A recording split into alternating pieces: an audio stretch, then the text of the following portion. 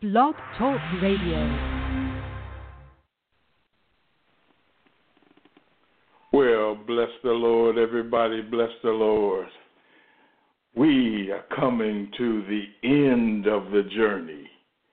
This has been, I think we started sometime around January, and we finally get to Acts chapter 28, the end of our journey. But before we begin anything, let's just stop and thank God for just being faithful to us in our journey. And let me say hello to everybody that's out there. I know that, I'm a little pressed for time, but that's okay. I'm going to try to slow down just a little bit tonight because I'm just so grateful to God for His faithfulness, and not only for His faithfulness, but for your faithfulness in joining us on this journey. We were supposed to be done in May, and we're almost August. Hello, everybody. We're almost August, and so we've had just quite a time. But let's pray, and then we're going to get right into Acts chapter 28, and we're going to finish this off tonight. Amen? Let's bow our heads in a word of prayer. Eternal God, our Father, it's in Jesus' name that we come to say thank you. God, we come to bless you and to praise you. Great is your faithfulness. God, your word reminds us that even when we are faithless, you are faithful because you just won't deny yourself. God, you started us off on a journey in Acts way back in January.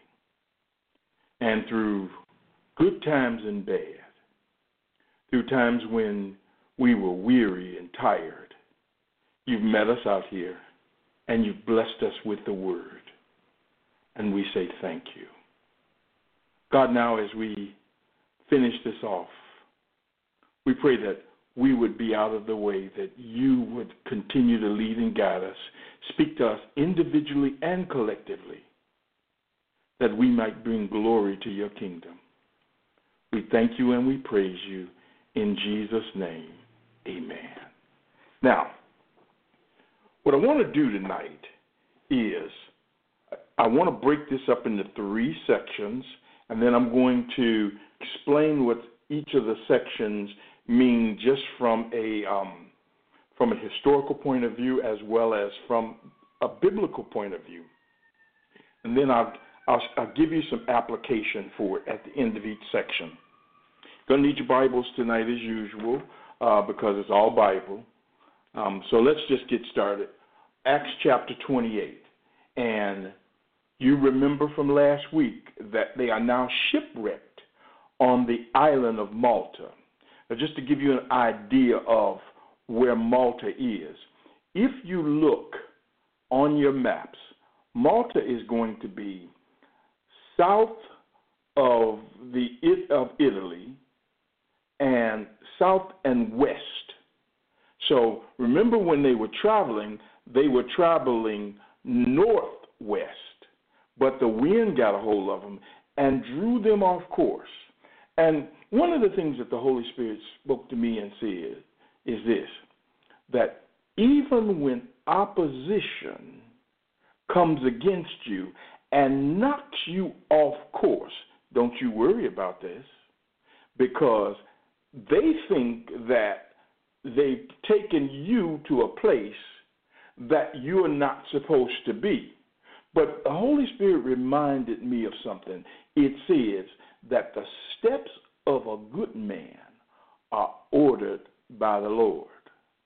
So wherever you are, that's where God wants you.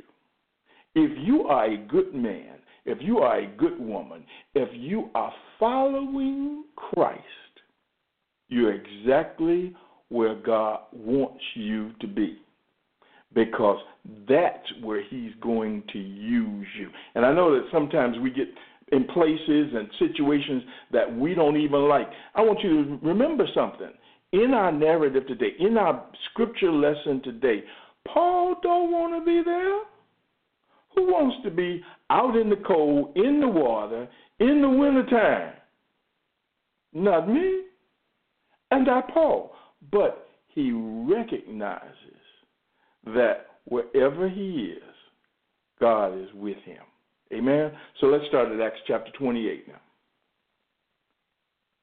Acts chapter 28, verse 1. After we were brought safely through, we then learned that the island was called Malta. The native people showed us unusual kindness, for they kindled a fire and welcomed us all, because it had begun to rain and was cold. When Paul had gathered a bundle of sticks and put them on the fire, a viper came out because of the heat and fastened on to his hand. When the native people saw the creature hanging from his hand, they said to one another, "No doubt this man is a murderer. Though he has escaped from the sea, justice has not allowed him to live." He, however, shook off the creature into the fire and suffered no harm. They were waiting for him to swell up or suddenly fall down dead. But when they had waited a long time and saw no misfortune come to him, they changed their minds and said that he was a god. Now in the neighborhood of that place were lands belonging to the chief man of the island named Publius, who received us and entertained us hospitably for 3 days.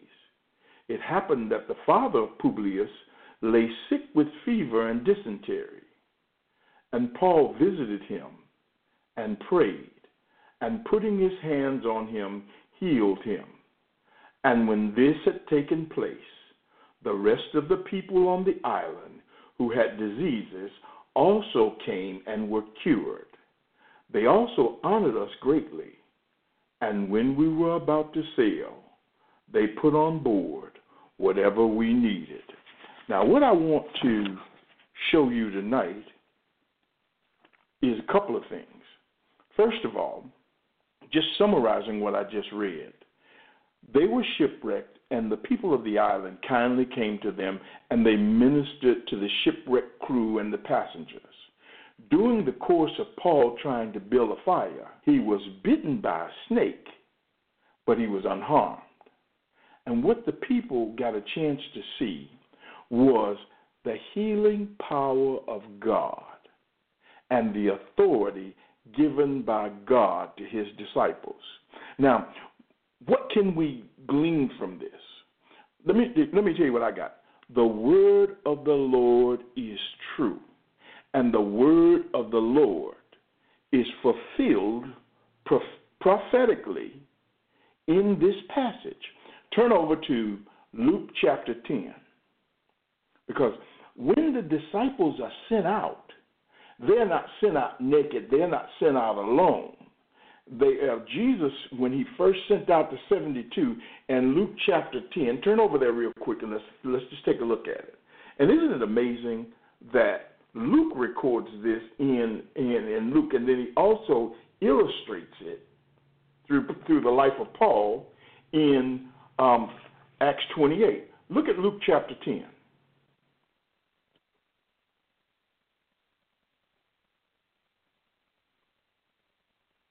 Are some things that we need to understand. Look at Luke chapter 10, verse 1. It says, "After this, the Lord appointed 72 others and sent them on ahead of him, 2 by 2, into every town and place where he himself was about to go. And he said to them, the harvest is plentiful, but the laborers are few. Therefore, pray earnestly to the Lord of the harvest to send out laborers into the harvest. Go your way. Behold, I am sending you out as lambs in the midst of wolves. Carry no money bag, no knapsack, no sandals, and greet no one on the road. Whatever house you enter, first say, peace be to this house. And if a son of peace is there, your peace will rest upon him. But if not, it will return to you. And remain in the same house, eating and drinking what they provide. For the laborer deserves his wages. Do not go from house to house. Whenever you enter a town and they receive you, eat what is set before you. Now watch verse 9. Heal the sick in it and say to them, the kingdom of God has come near to you. Now jump down to verse 19.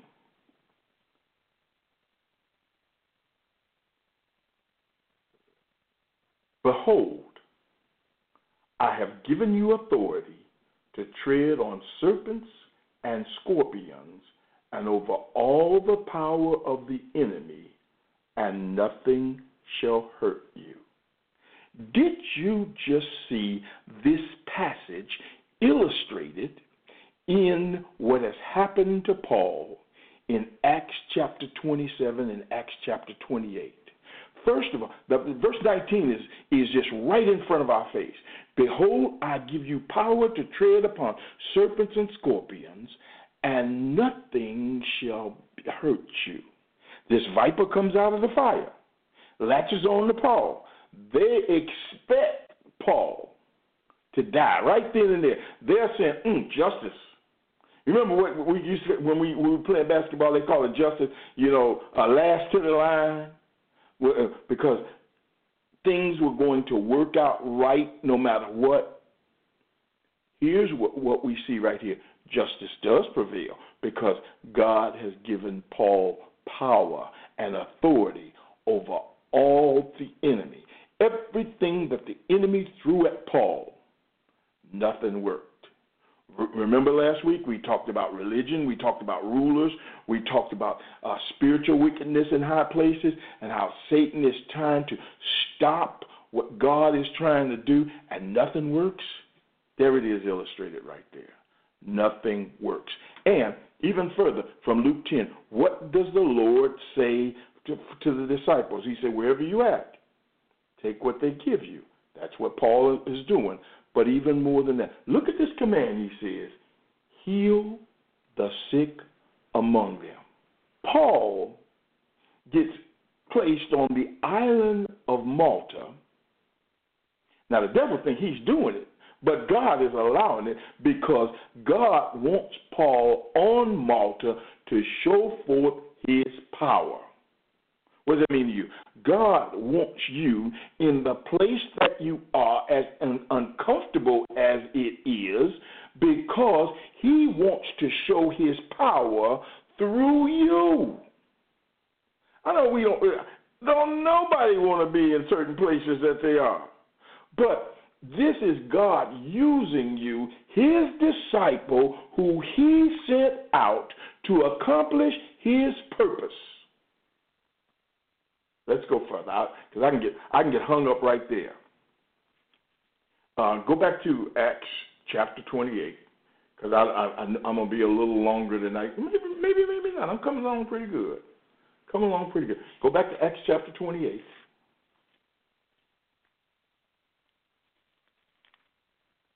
Verse 11. I try to keep myself on a better schedule this week than I did last week, because, and to do that, I have to make sure I have some notes, because notes help me to keep myself in line. Acts chapter 28, verse 11. After 3 months, we set sail in a ship that had wintered in the island, a ship of Alexandria, with the twin gods as a figurehead. Putting in at Syracuse, we stayed there for 3 days, and from there we made a circuit and arrived at Rhegium. And after 1 day, a south wind sprang up, and on the second day we came to Puteoli. There we found brothers and were invited to stay with them for 7 days. And so we came to Rome. And the brothers there, when they heard about us, came as far as the Forum of Appius and 3 taverns to meet us. On seeing them, Paul thanked God and took courage. And when we came into Rome, Paul was allowed to stay by himself with the soldier that guarded him. This passage that we just went through shows how Paul got back on track in his journey to Rome.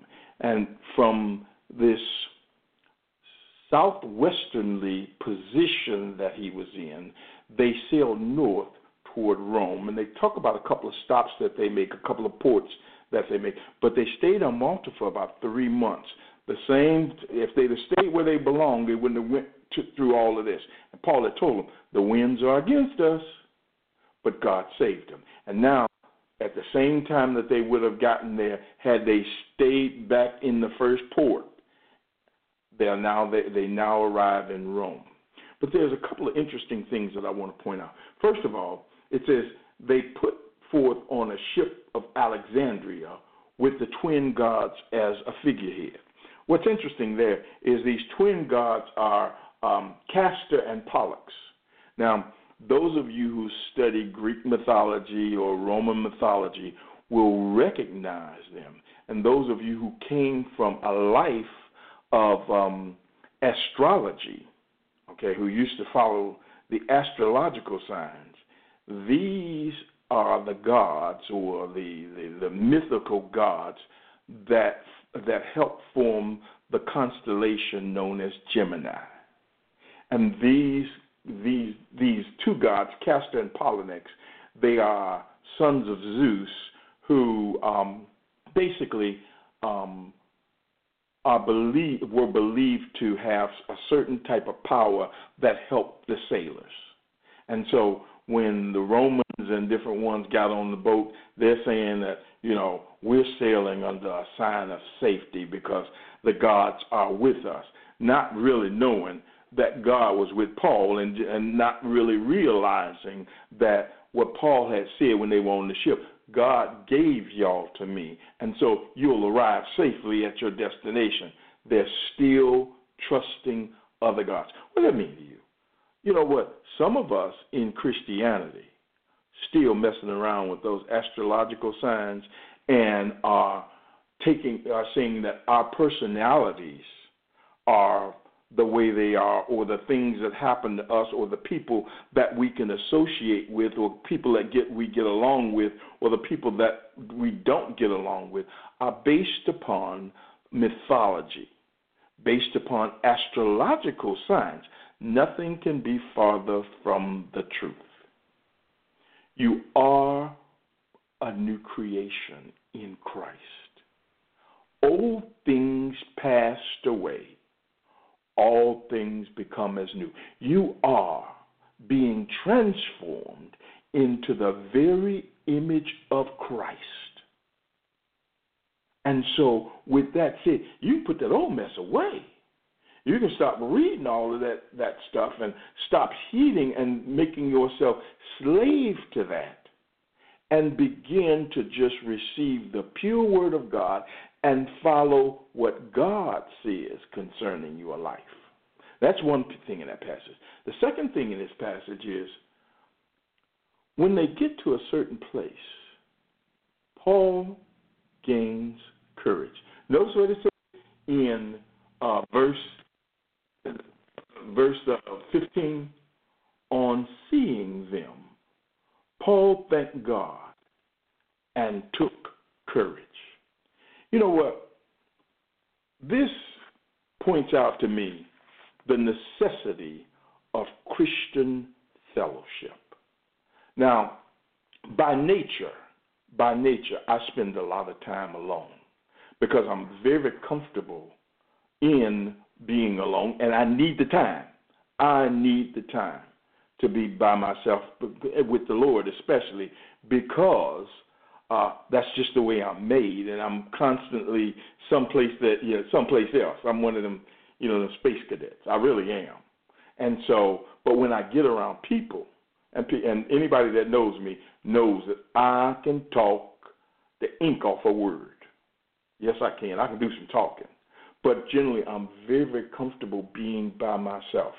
But I have learned that I gain strength from being around the saints of God. Now, I ain't got to be doing all that talking and stuff, but just being in the presence of the saints.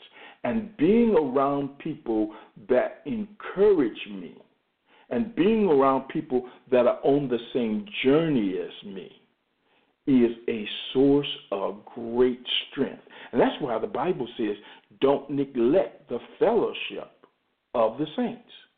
Don't neglect fellowshipping.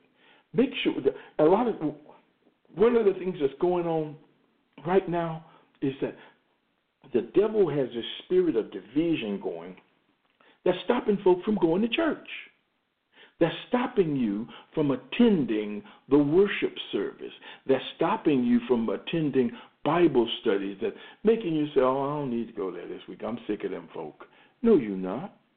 You need them folk. Let me show you what the scripture says. In Hebrews chapter 10, it says, let us hold fast. It's about 10:23, I think it is.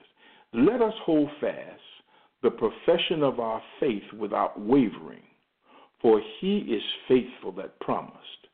And let us consider one another to provoke unto love and to good works, not forsaking the assembling of ourselves together, as the manner of some is, but exhorting one another, and so much the more as you see the day approaching. What is it? Why do we need this symbol? Look at this again. I'm at Hebrews chapter 10. It's in verse 23 and 24. It says, when we are together, what we do, what we should be doing, is provoking each other unto love and good works. What does that mean, to provoke you to love and to promote you to good works? To encourage you to commitment to each other, to encourage by your example of commitment, to encourage by your example of doing good works. That's the purpose of fellowship. When you go to church, one of the things that you should make sure that you do every time is, number one, that you let somebody know that I'm committed to you and I'm committed to your cause and I'm committed to making sure that you get where you're supposed to get to. And then do it. Help somebody. In helping someone else, you're helping yourself. Exhort each other in the faith. Exhort each other in the faith. Encourage somebody. Help pick them up. You know, we've got this thing now, and you know, you've heard me harp about it before. We are so busy seeking our own elevation and our own titles and our own glorification that we forget that that's not the way of Christ. What does he say? And the greatest of you shall be a servant. We have to learn that even, especially in the household of faith, to serve one another. To serve one another. And in serving, we encourage. You know, I can remember as a young man, the older people spent a lot of time with me. Part of it because somebody had to watch me because I was a real scoundbooger. But most of the time what they were saying to me is, you are, you are, you are, you are, you can do, you can do. And it encouraged me. And even now, I get great encouragement from the saints of God. There are times when life will throw me a curveball, life will throw you a curveball, but somebody will come along and they might do something as simple as just say, how you doing? God bless you. I'm praying for you. They might just touch me or something, some kind of way. And the next thing you know, I can run a little bit more. I really salute my wife because my wife gets a chance to see me at my worst when I've been beat up and rolled and I'm ready to give up and I want to cuss, I want to fight, and she'll sit there and I think she's praying or something. I don't know. She'll let me get it out, and then once she gets it all out, she'll do something just real simple. Sometimes it's as simple as a sandwich or something to drink or something like that. And the next thing you know, I'm ready to fight again. Just that encouragement, just that knowing that she's there. My kids, my relatives, all of them, they never know. You will never know how your presence inspires not just me, but other people.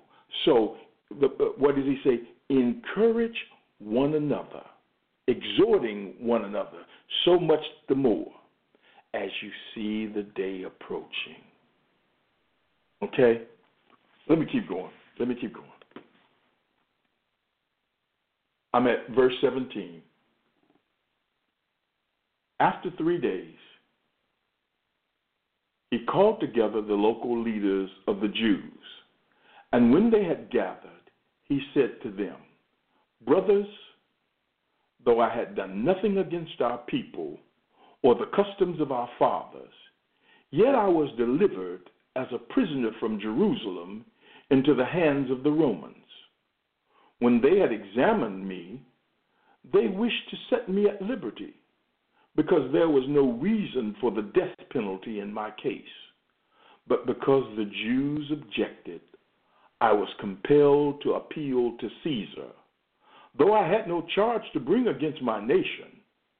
For this reason, therefore, I have asked to see you and speak with you, since it is because of the hope of Israel that I am wearing this chain."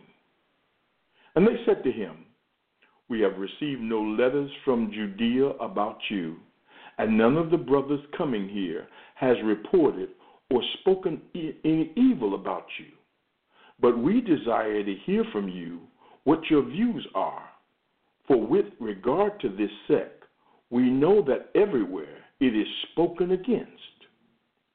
When they had appointed a day for him, they came to him at his lodging in great number. Now let me stop right there. So, Paul presents himself to the Jewish leaders, and what he explains to them, look, I had to appeal to Caesar because these folks wanted to kill me, and Caesar, and they couldn't find anything against me. And guess what? There was nobody from Judea. Now, they've chased him all over Turkey, all over Greece, all throughout 2 continents, saying that this and trying to kill him. And then when it comes time for the big trial, where are they at? This is an example of some folks throwing rocks and hiding their hands. When God means for you to be in a certain place, and he prevails over the enemy, and he allows you to prevail, you know they're going to hide. It's called throwing a rock and hiding their hand. That's what they were doing. And people are going to do that to you. Don't worry about that. You have to stay focused on what God says. Because, again, remember what we said earlier? God is going to accomplish his purpose in you. And with this, Paul accomplishes his mission. Because there were some things that God had told Paul that he was going to do. And remember we talked about the word won't come back to you void, but it will accomplish its purpose? Look here. Go to Acts chapter 23. We've done this before. We went over this before, but I want you to see it again. I want you to see 2 passages. Acts chapter 23, just 1 verse from there. What did the Lord say to Paul after he had testified in Jerusalem? It says, Acts chapter 23, verse 11. The following night, the Lord stood by him and said, "Take courage, for as you have testified to the facts about me in Jerusalem, so you must testify also in Rome." Now, that's back in 23. We had 28. But that wasn't the beginning. That wasn't the beginning of Paul's purpose. Paul's purpose is announced back in Acts chapter 9. Go back to Acts chapter 9 real quick.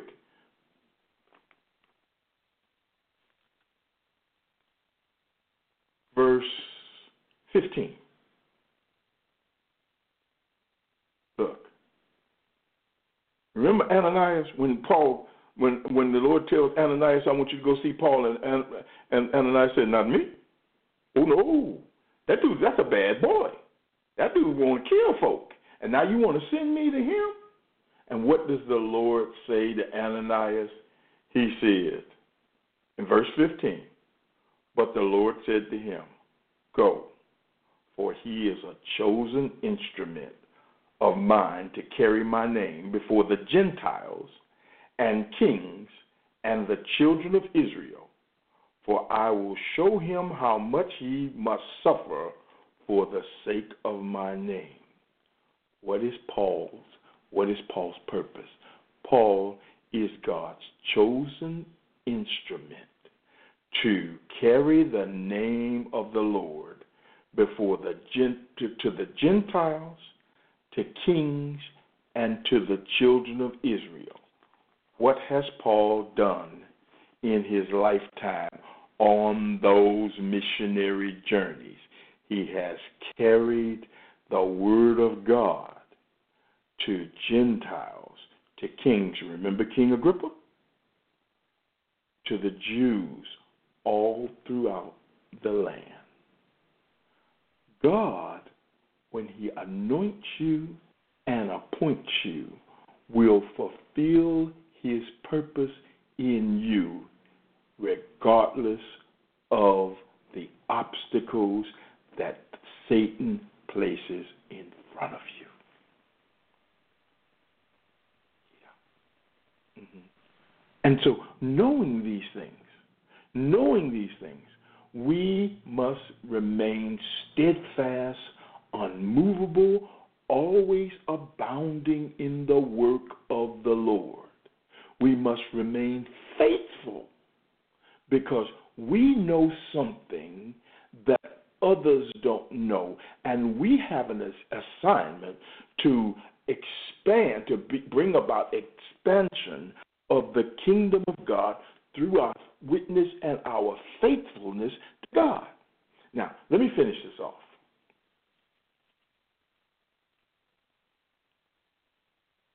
I'm at verse 23. When they had appointed a day for him, they came to him at his lodging in greater numbers. From morning till evening, he expounded to them, testifying to the kingdom of God and trying to convince them about Jesus, both from the law of Moses and from the prophets. And some were convinced by what he said, but others disbelieved.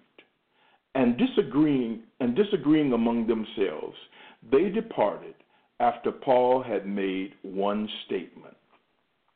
The Holy Spirit was right in saying to your fathers through Isaiah the prophet, go to this people and say, you will indeed hear, but never understand, and you will indeed see, but never perceive. For this people's heart has grown dull, and with their ears they can barely hear, and their eyes they have closed, lest they should see with their eyes, and hear with their ears, and understand with their heart, and turn, and I would heal them. Therefore, let it be known to you that this salvation of God has been sent to the Gentiles. They will listen. Go back. Let's go back and let me show you what's just happened. So they come, and Paul opens up the scriptures to them. Remember the last time the scriptures were opened up? Remember what Jesus did on the Emmaus Road? And he opened up the scriptures so the disciples could hear. And they said, and they exclaimed, wow, we didn't know all of this. Why did they hear, and why couldn't these folk hear? Well, it tells you right there. They said, they'll hear, but never understand. They will see, but never perceive. God will lay before them all all of the pieces of the puzzle, and they won't be able to put it together. You know, sometimes we know all of this scripture. We get all of this good preaching, but we never are able to put this whole thing together. Why? Because of the conditions of our heart. Now, where it says, for this people's heart has grown dull. What other translations will tell you is that it says, this people's heart has become calloused. Do you know when something is calloused, it's hard?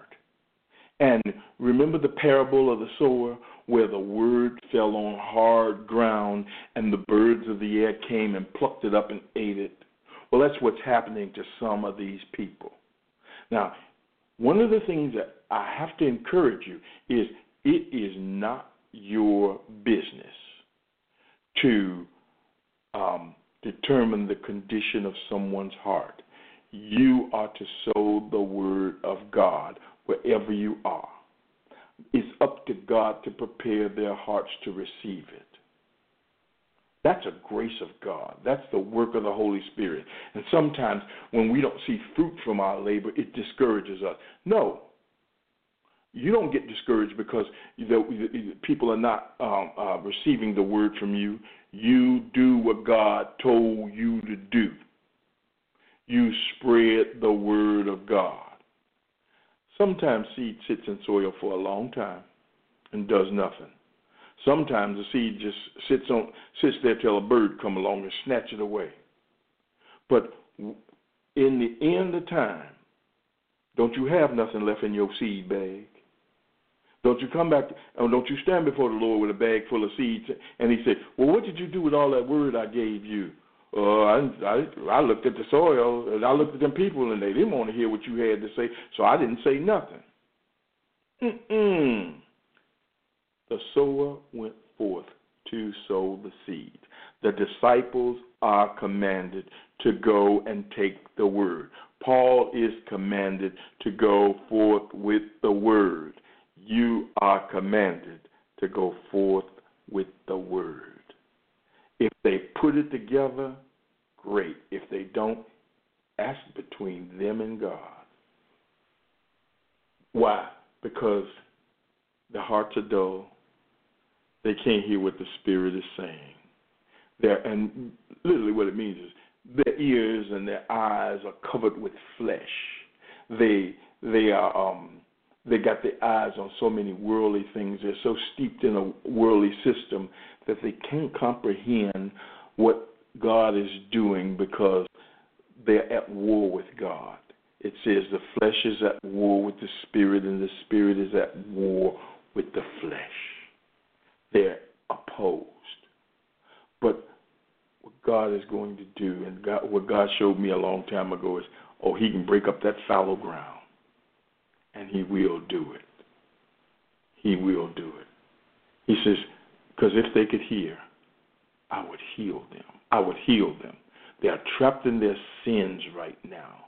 But if they could only hear my call, I would heal them.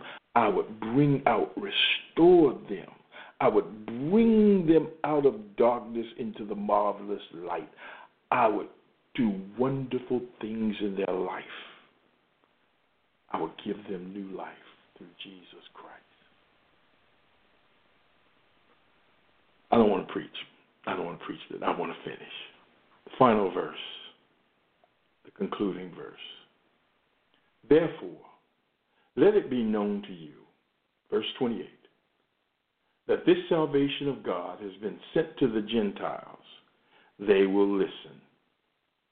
He lived there 2 whole years at his own expense, and welcomed all who came to him, proclaiming the kingdom of God and teaching about the Lord Jesus Christ with all boldness and without hindrance. Paul continued to do what the Lord sent him to do at his own expense in Rome for 2 years. What happens after that?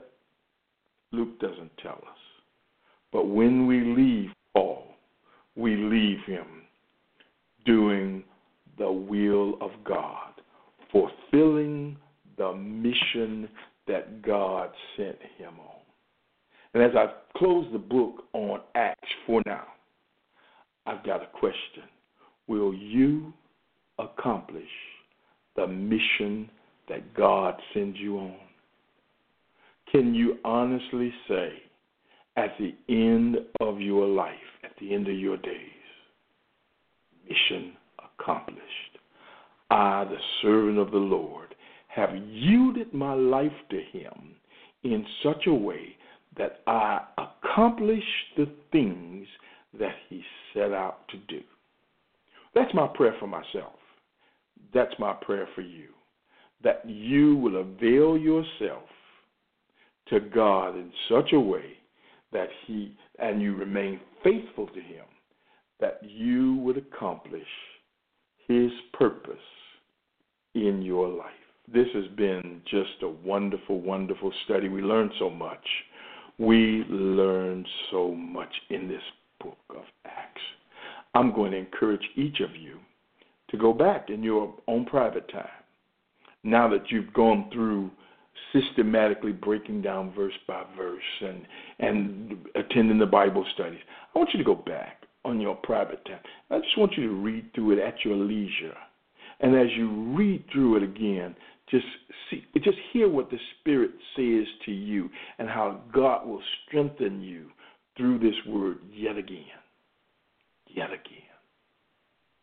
Let's pray, because right now I'm running, almost 10 minutes over. Eternal God, our Father, it's in Jesus' name that we come to say thank you. Oh, we bless you and we praise you for your faithfulness. And God, tonight that's what we want to be. We want to be like you. We want to be faithful. We want to be faithful to your word. We want to be faithful to your purpose. You've told us to do some things in life. You told us to follow you. You told us to take up our cross. You told us to advance the kingdom. You told us that there would be some trouble. But you also told us to be of good courage, because you have overcome the world. And so, God, tonight, as we come before your throne, we surrender to your will and to your way. We say yes to you, oh God.